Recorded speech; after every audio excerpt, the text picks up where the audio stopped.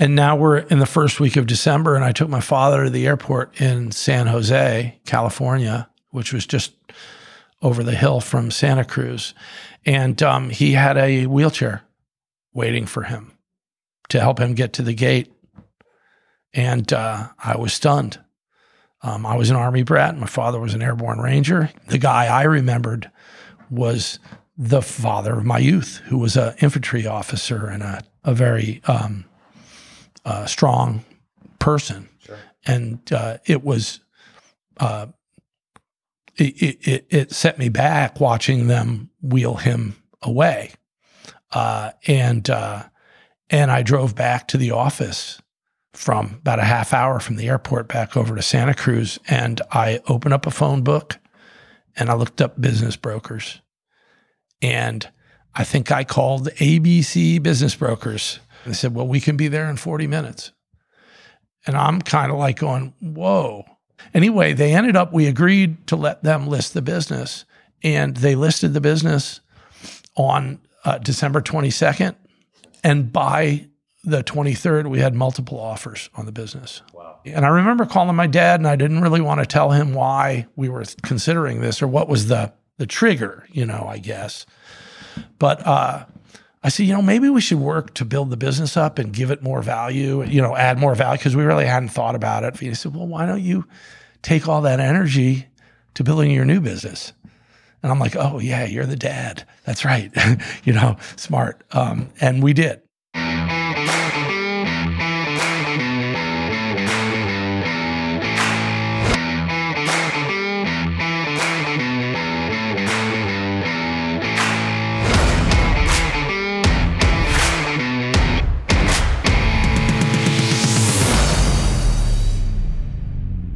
Hey everyone, I'm Palmer Higgins and welcome to the Big Time Small Business Podcast.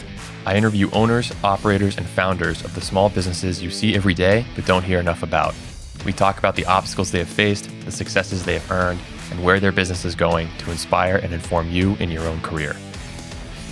On this episode, I talk with Bob Garver, co-founder of Wicked Joe, a wholesale roasting company, and Bard Coffee, a retail coffee shop, both located in Maine. After falling in love with the connections coffee can foster as an Army captain stationed in Turkey, Bob has spent the past quarter century sourcing, roasting, and brewing the best coffees he can find from around the world.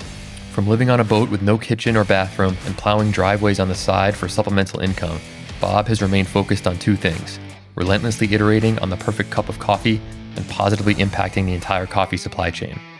Whether it is blind taste tests on every batch of coffee produced or subsidizing farm expansion and community development at origin, Bob and his team continually strive to instill best practices throughout the organization.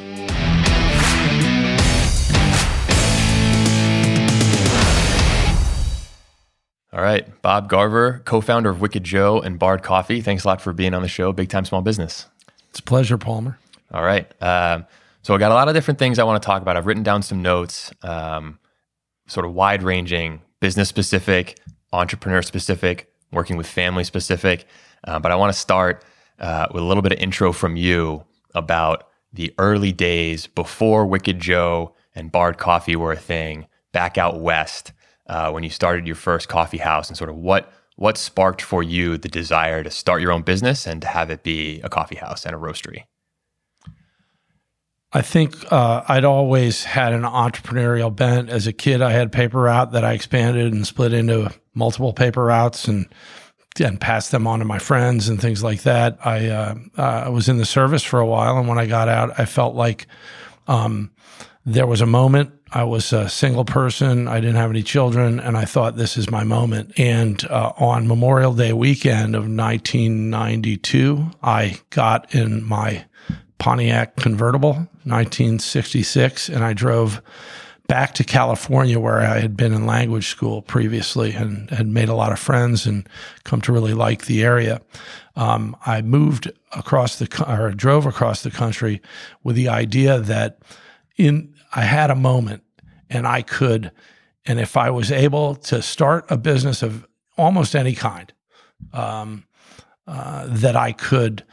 That this was my chance. And so I gave myself until Labor Day, from Memorial Day to Labor Day. That is a tight window. If I wasn't in business by Labor Day, I had to come back and grow up and get a job. Wow. A real job. And I started investigating what kind of business I could do. What did I know how to do? One of the gifts that I got from being a young leader in the Army was that I was a lot of things that were out of my comfort zone were thrown at me, and you learn how to learn, and you learn how to solve problems, and you realize that you don't have to know everything. You have to know how to learn how to do everything, and so in a strange way, all of the additional duties and all of the different jobs that I was forced to take, as soon as I was actually proficient at the one I was doing, I would get moved into another job or thrown more responsibility at me. That made me probably overly fearless about the challenges of learning something new. So it was more about, this is my time. I'm going to do this. Now, what am I going to do? Yeah. And I was looking at doing a brew pub. And I've told this story before, but I had a business plan and I thought a lot about it. And as a young guy who liked to have a beer now and again, I thought that sounded great. There was something though that was holding me back from pulling the trigger on doing it. I found a location, everything, and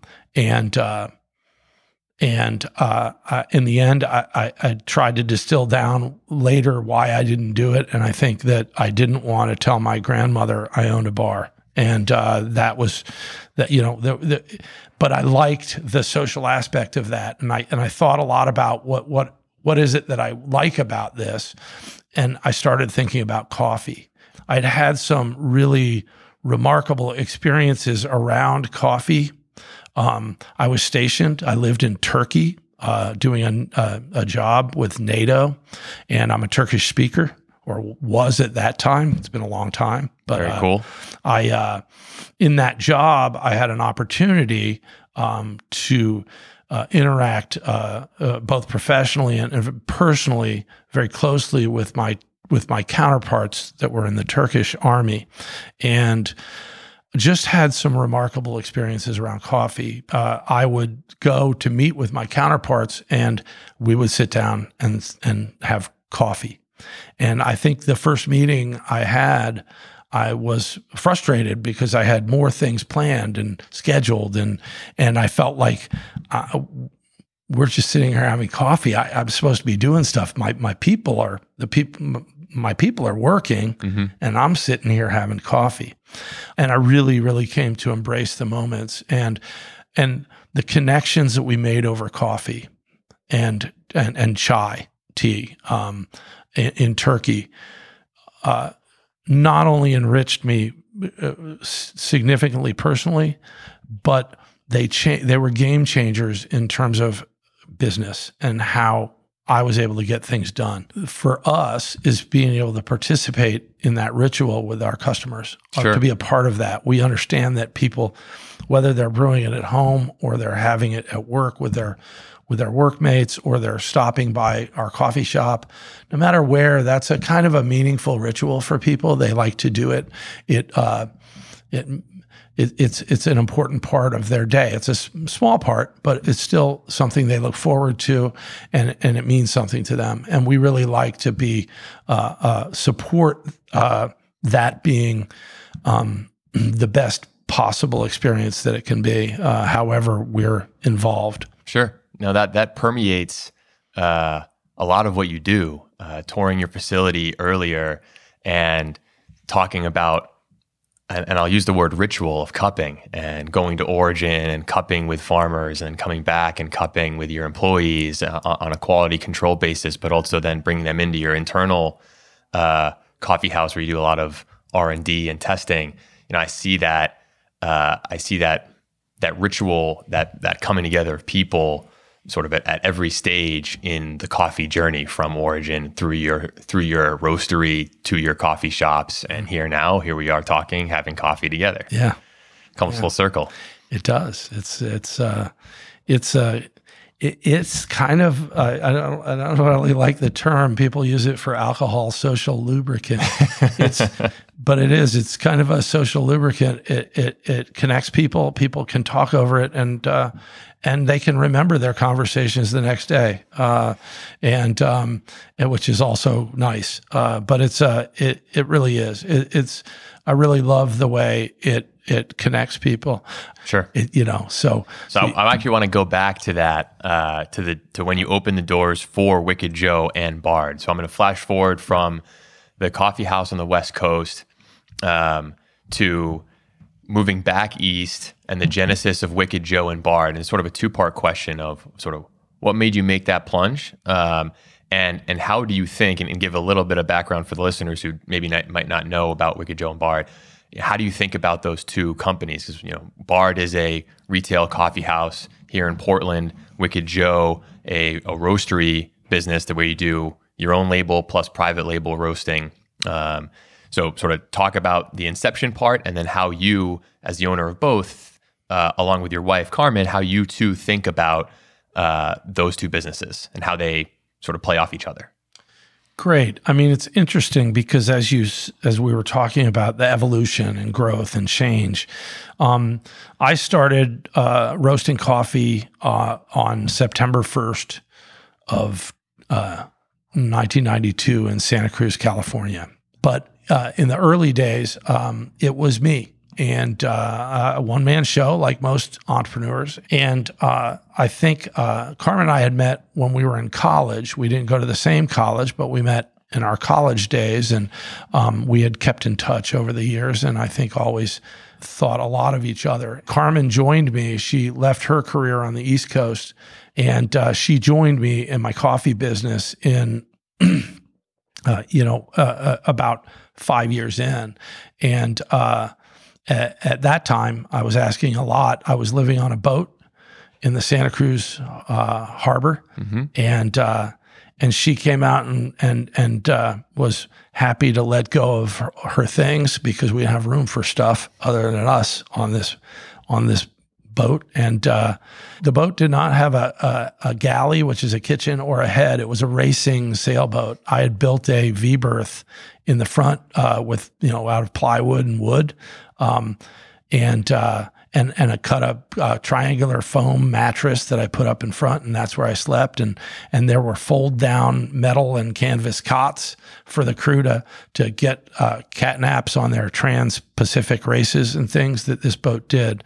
So no, it was not a cushy boat, but we loved it. And we had to use and I remember to this day that Carmen embraced that, the idea of sacrifice for that we were able to invest in our business there, and but because we we lived a joyful but a relatively lean life, and but she had to use, and as did I, there were public shower and bathroom facilities in the harbor area that's where what we had to use. And so for 2 years or so that we lived that way. But that's a common story and by the way, we loved doing that.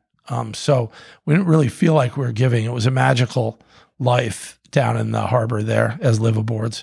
I had lived aboard a boat in Monterey when I was just starting the business at first, where I rowed out off Fisherman's Wharf in Monterey to a 32-foot antique Danish teak sailboat, and so that wasn't a new thing. But I had done everything from lived in a tent next to one of my friends' houses where I could go in Carmel Valley, California, to living in the back of my coffee shop. You name it. I think that's a common story. Carmen embraced that, and we lived that way ever since. She came into the business and added skill sets that complemented mine. All the holes in my game she filled, and she had some of her own experiences that made this a very good fit for her. It was a very easy adjustment for us to work together. people will say, I could never do that, or I hear that can't a lot. believe you do that. Yep. I would never, that's crazy. Yep. I hear that a lot too. And I understand that. I would say that at this point, certainly Carmen and I, because of our different personalities and whatnot, that are very complementary, there is sometimes, there are certainly moments when we don't agree on the direction or the decision that's in front of us, but we respect each other. We know that the other is, that we're in the same foxhole together, that are not only our values, but our goals are aligned more closely, that they couldn't be more aligned in terms of what we hope for our future. So to make a long story short, we were starting to feel with our daughters, we started to feel that we were a little more distant from our family than we wanted to be, but we never really thought about moving. But those things were there.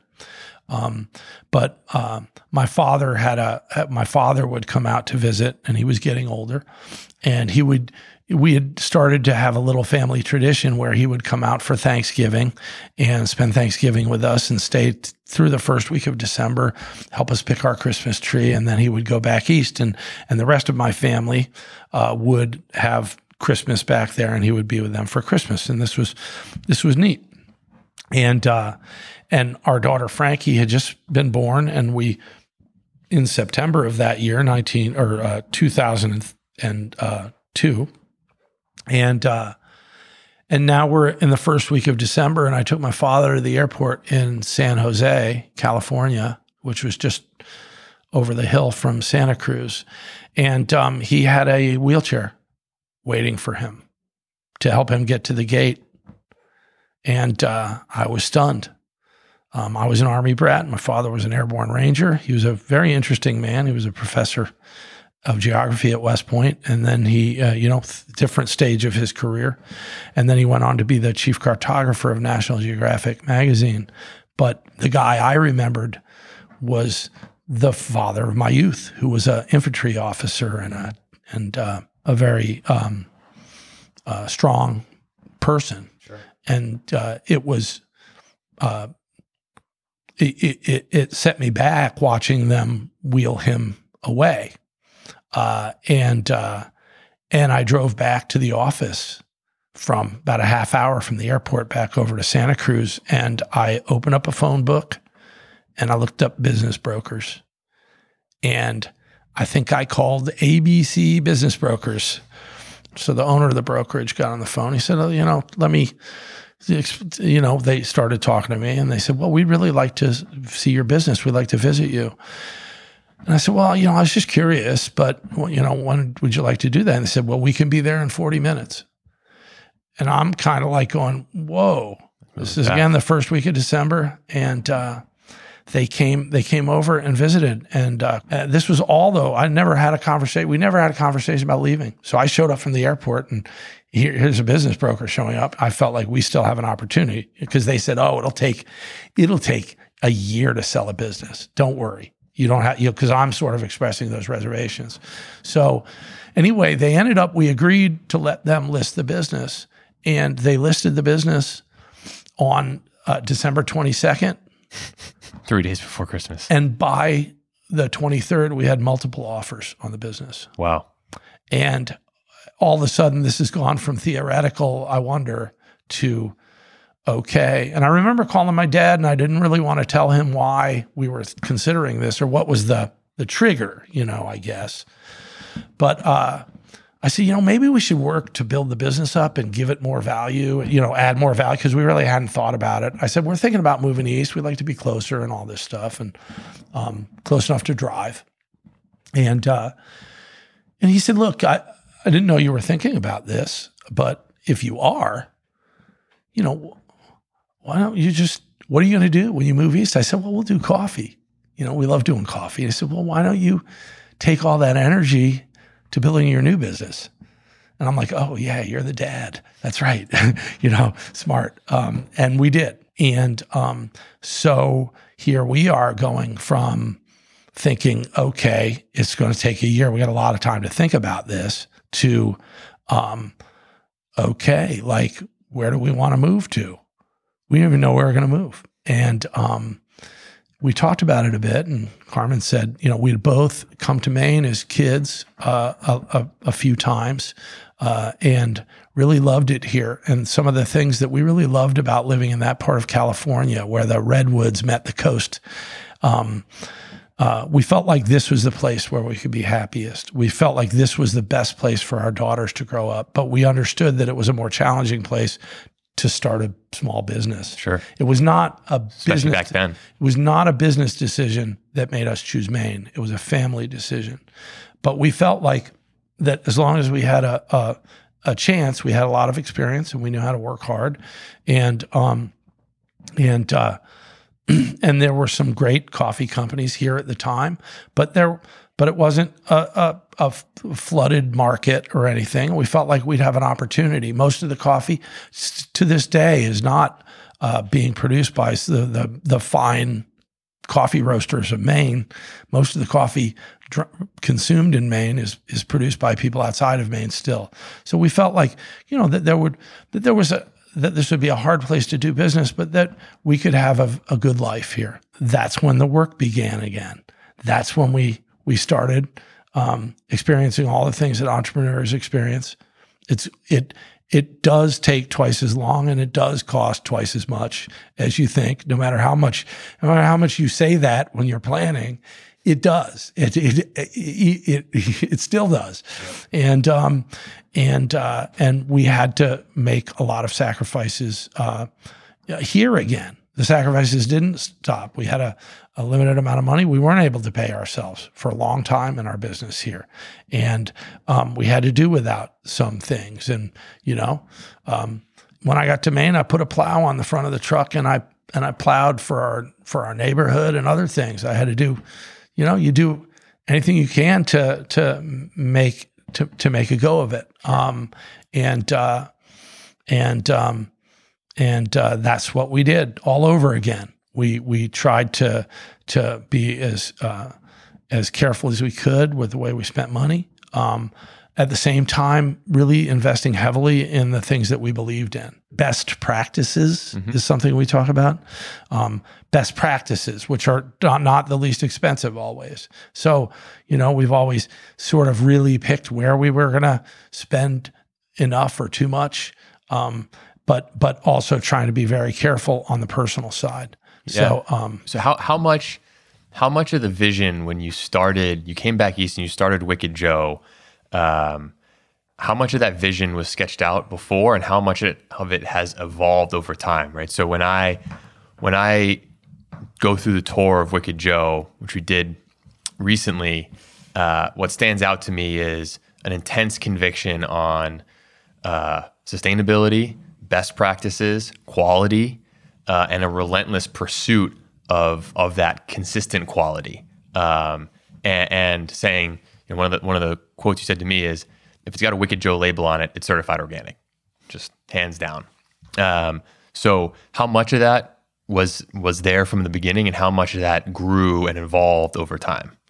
I would say that growing up and learning coffee in Santa Cruz, that was just part of our DNA when we came here. So we knew what kind of business we wanted to build. Great question. We knew that we wanted to build a mission-based business. We knew that we wanted to sell organic coffees. We knew that we wanted to sell coffees that were best for the environment, that were sourced with consideration of the quality of life and ensuring that our partners were successful, our growers, the people that we source our coffees from, and that there was a safety net for them, which is why fair trade is so important to us. But I had a coffee shop in Santa Cruz, and there was a part of me that missed the direct connection that you get from that with customers. Whereas when you're wholesaling, you're selling to other people who then get the pleasure of serving that to your neighbors and friends, but you don't get that opportunity, that hospitality moment, that direct participation in that ritual that I talked about before. And also for us to utilize what we consider best practices in the brewing of it. We then established Bard Coffee with the idea that this would be an opportunity for us to again have that piece that we didn't have here, where we got to interact directly with customers and share the experience with them. They're different businesses. Wicked Joe is a wholesale business. We sell organic coffees and mostly fair trade coffees, and we have distribution throughout the United States. We're in 50 states and 18 distribution centers throughout the country, and we're selling a fair amount of organic and fair trade certified coffees all around the country, and we're very proud of that because there's tremendous impact that we can have there. But Bard is a place where, in order to do that, we have to, we're purchasing large lots of high quality coffee, but at Bard we're able to go even deeper, and we're selling very, very small lots of extremely high quality coffee. Yeah. That we're able to give the kind of respect for and treatment for. Sure, yeah. So I want to dive deeper into that because there's definitely a huge impact, and you are on both sides, Wicked Joe and Bard, mission driven. Yes. But it's damn good coffee, and I would classify it as quality by intent. And you talk about the ritual and the art of coffee, but you spend 5 minutes in your roastery at Wicked Joe in the cupping room, and the level of the lengths that you go to ensure that your quality and is consistent, and your blends are consistent, and the upper echelon of coffees that you're bringing through to Bard are that top notch is extraordinary. So can you talk a bit about your quality control processes and really, which brings in sort of the science to the art of quality consistency that through end to end from green coffee to brewing? Yeah, it's interesting. This is something that's universal. We approach it through coffee, but any business has to be focused on quality. And, whether if you're a service, it doesn't matter what kind of industry you're in. You want to strive to be the best. And we do. We are always questing to, and striving for excellence. We will begin at origin cupping with our producers, and that's generally me doing that at origin. Those cuppings are always blind. We don't know what coffee, whose coffee we're cupping blind. And so we're choosing the coffees that are the highest quality without regard to who's making them or any of the other things. Once we've evaluated that we're selecting the best coffees, or that the choices, these are the best choices, we'll go out and meet with the people that are producing those coffees and get a sense of who they are. Are their values aligned with ours? How do they behave in their communities? Are the claims that they make about how they are producing their coffee claims that we'll share with our customers? We need to know that they're true. So we want to go visit them. And we'll do that when we're beginning or establishing a relationship. It always begins with which coffee tastes best. And then we'll move from there to get to know people. And then we'll make a decision. Do we want to source coffees from this producer? We'll make a very deliberate and intentional decision around who we source from. And then in the years that follow, in many cases, we're going back now we've been going for over a decade, baby. We've begun relationships with Cup of Excellence champions. That is a national champion for quality within a country. And of which there are how many in a given year? One in each country. There's only one champion. For instance, we have a relationship with the farmer Bertilio Reyes he's from El Cielito in Santa Barbara, Honduras. And he was the Cup of Excellence Championship in 2009 there. We began purchasing his coffee because it was the best. And we've worked with him in the years in between on numerous collaborations. And we were the first. That community now has buyers from all over the world and that are buying micro-lot coffees from this particular area and through the mill, Beneficio San Vicente, where these coffees come from. We were the first handshake, Bertilio and I, in that community. And we were the first exclusive relationship that was happening in that community. Since then, many others have followed. But that relationship has grown to the place where we've collaborated on varieties, on drying, and we've made contributions above and beyond the very high price that we pay for the coffee. And now we're buying from Bertilio's nephew, and we've invested in purchasing more, where we've loaned money so that Bertilio could purchase more land at the highest elevations where his farm are at from adjacent properties, so that that their family can benefit by being able to produce more and whatnot. Sure, but none of that collaboration. But we get better coffee, right? But that's the point. Sure, but it's easy to say better coffee, and I think everyone has a perception of what that is. It tastes better, right? Tastes better. Sure. But there are intricacies when you get into good tasting coffee that is very hard to define, very hard to quantify. And before we press the record button, when I was walking through Wicked Joe, the conversation about the marriage of the relationships, the trust, that personal element matched up with the scientific method behind what is good coffee. And, we talk about cupping at origin, but then bringing it back. You guys cup every single bag, every single batch of coffee that goes through Wicked Joe's. That's every 150 pounds of coffee you guys are cupping to make sure that it's what it's supposed to be. And the roast comes out the way it's supposed to be, depending on the time of day, depending on the temperature of the roaster, at a level that I'm gonna equate to a sort of a master sommelier level when you talk about Q grader status, which is a level of coffee tasting that is the pinnacle of coffee tasting. And there are only a couple hundred in the US, and you have 2 of them. So the quality component of it is not by accident.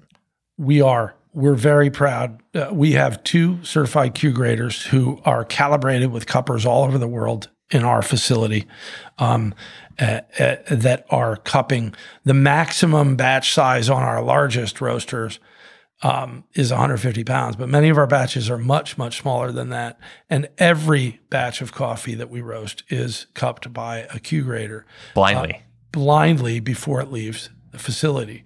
But we start cupping coffees, and that is a constant throughout the process. And we begin cupping at origin when we're making a selection. And then when we visit every year, I'm cupping the coffees to see how they are relative to last year. It's a coffee that we are pretty sure we're buying because we bought it for a long time and it's always awesome, but it's an agricultural product and it changes and there's difference in nuance. Before it ships, we'll get a sample, a pre-ship sample of those coffees that we will sample roast and evaluate to make sure it's what we cupped when we were there. And then once the coffee arrives, we will start bringing in that coffee into our roastery, and we'll start sample roasting it to develop the profile that we're going to roast it with. And so there's a lot of coffee cupping that happens then.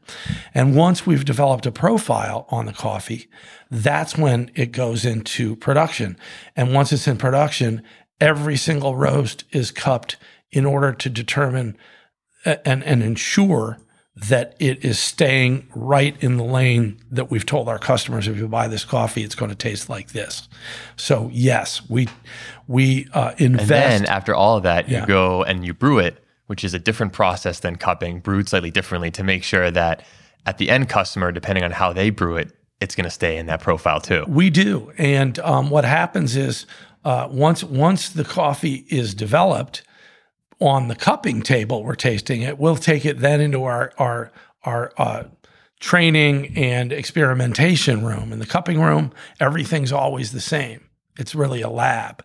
In the training and experimentation room, that's where we get to get to kind of really play with the coffee. And in particular, in those moments, we're going to brew it exactly how we believe our end customers are going to brew it. And we're going to make sure that what we've developed based on our cupping table, that if it needs even further tweaking, we're going to do it based on how it tastes as a brewed coffee or brewed as an espresso, if that's what we're working on. So yes, we will then go back and tweak.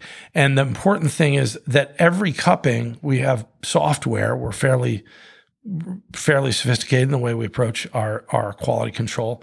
And so every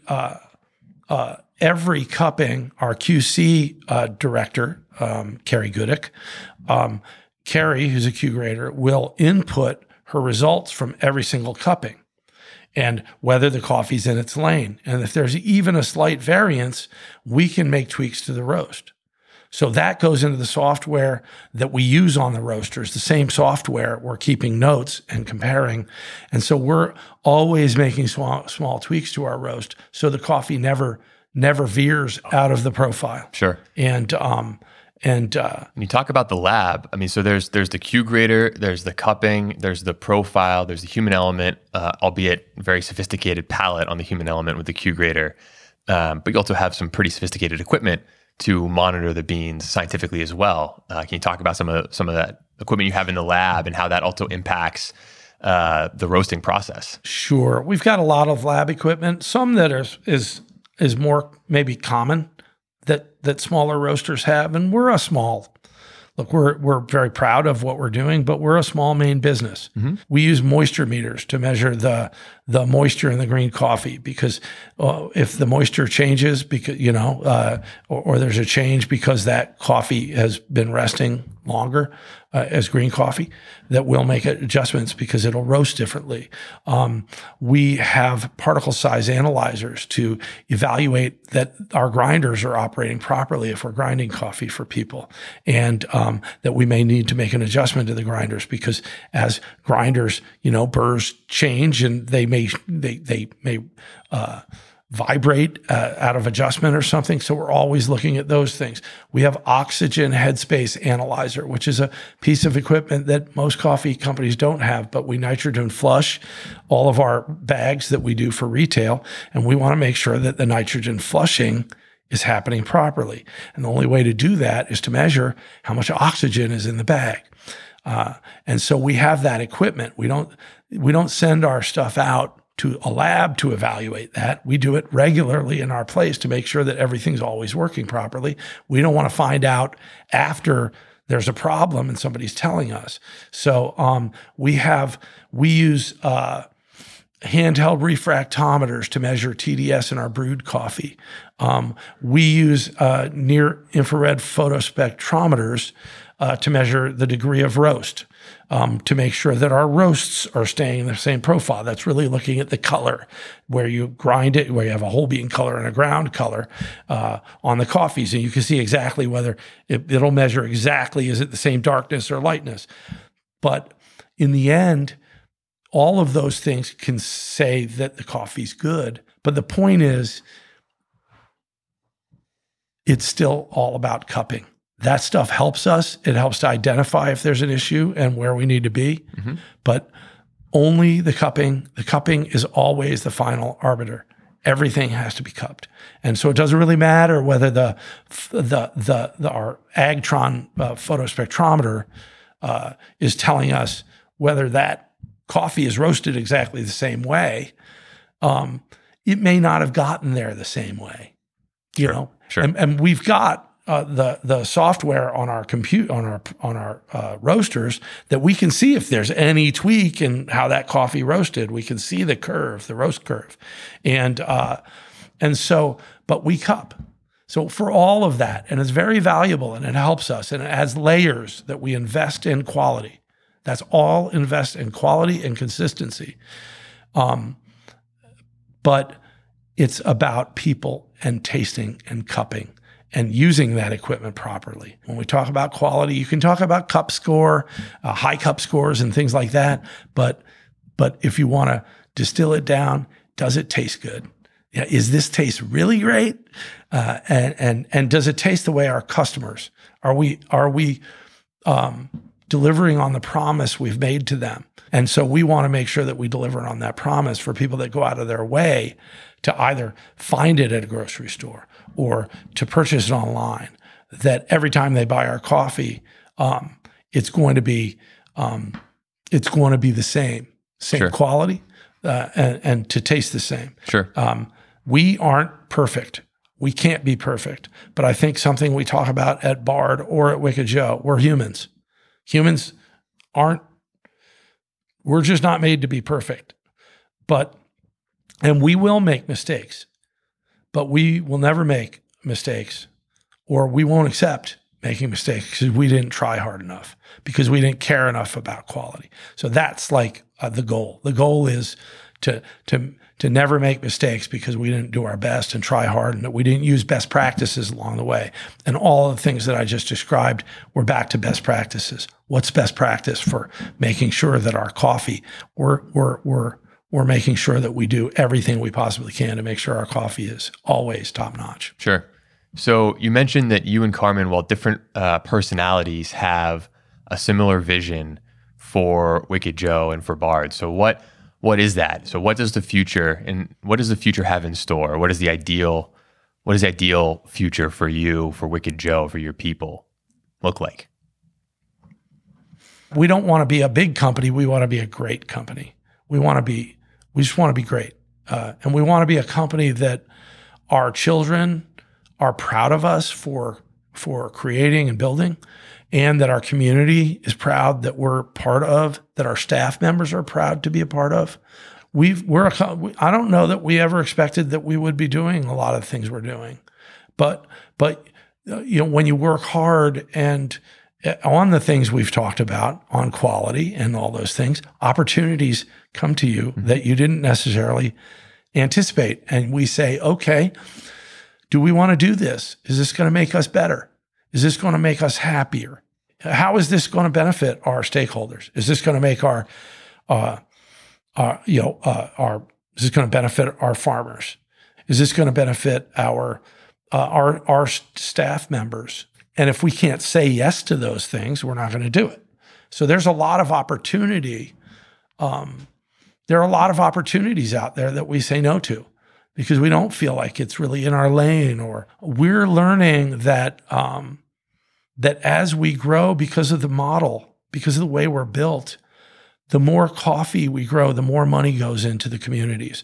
So, for instance, with fair trade, people don't know this, but not only right now, fair trade farmers are earning significantly more than non-fair trade farmers, generally speaking. Can you quantify that for the listeners? Unless they are producing micro lot coffees or coffees that are outside of the normal purchasing methodology, which generally has a C market.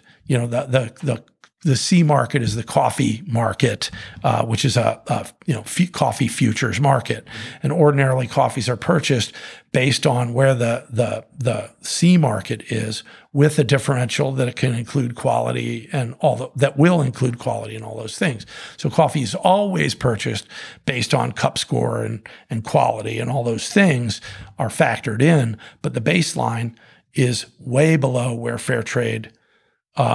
Where the fair trade baseline is significantly higher than where the market is now.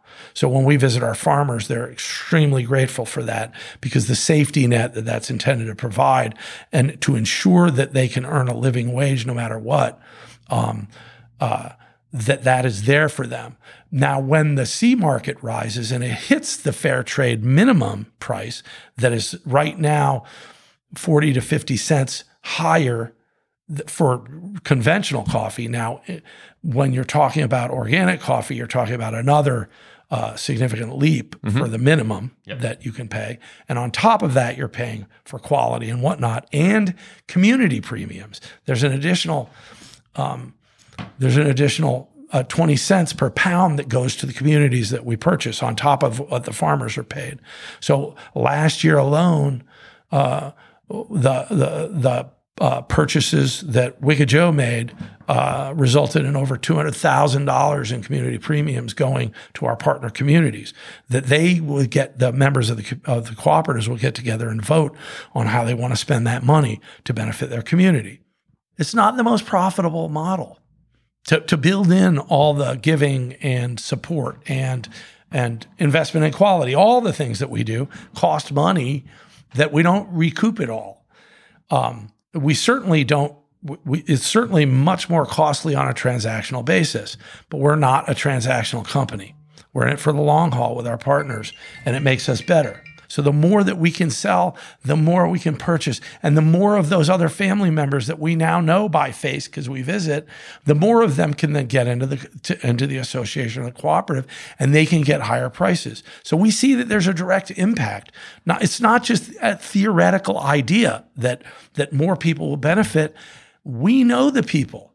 We know we know specific people like Antonio Domingo Cota's son in Guatemala, one of our fair trade organic farmers that has micro lot quality coffee that we segregate from all the other coffees in that association because we work closely with that association.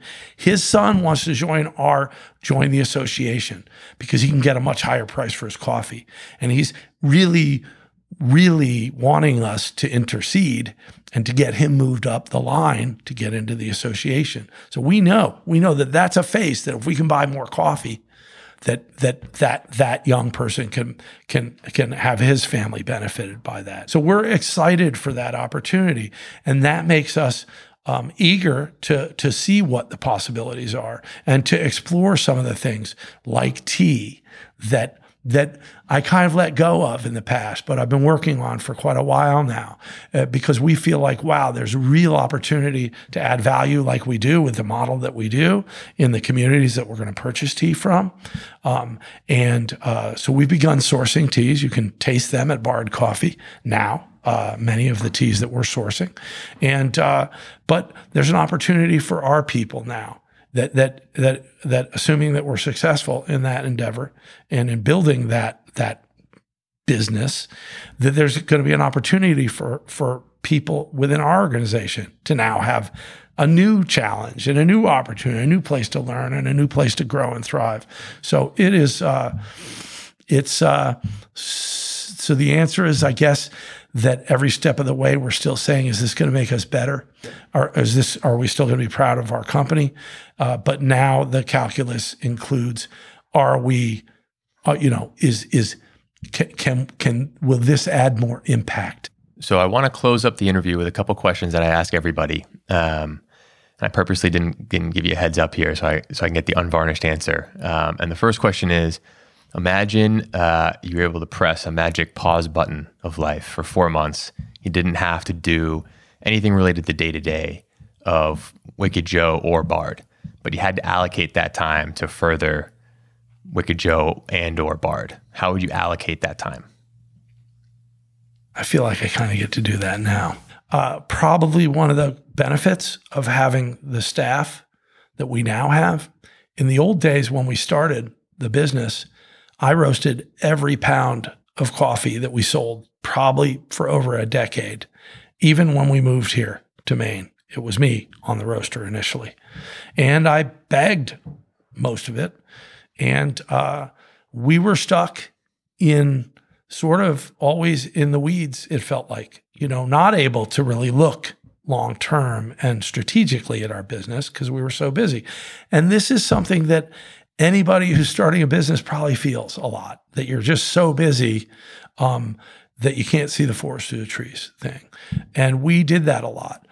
We've got incredibly talented people doing our day-to-day, and it's not just Carmen and I having to do that anymore. That makes our business better because we get to focus on doing those things. So that's my daily life, and that's probably why I like it so much. I want everybody around me to be better at what they're doing than I am. Because I always had to be a jack of all trades, as you are in your business. Well, I feel that way now. I mean, I'm like surrounded by people that are smarter than me. They're really good. And that enables me to do probably that kind of stuff, which is what I want to do, by the way, is to think about what are the next steps? How are we going to how are we going to be better? That's why we're starting to source our own teas. I started that process years ago. I've done certifications on tea and evaluating tea and understanding tea. I've traveled to Origin, and we're sourcing teas from tea gardens and tea factories that process the teas, so we've begun to apply the model that has been so successful for us with coffee and so joyful to sourcing teas. That's a good example. I've really been able to do that. You've been there, I've set up like a tea room that is my tea sanctuary where we've got everything. It's just like a total mad scientist experimentation room and tasting and cupping and quality control room just for tea.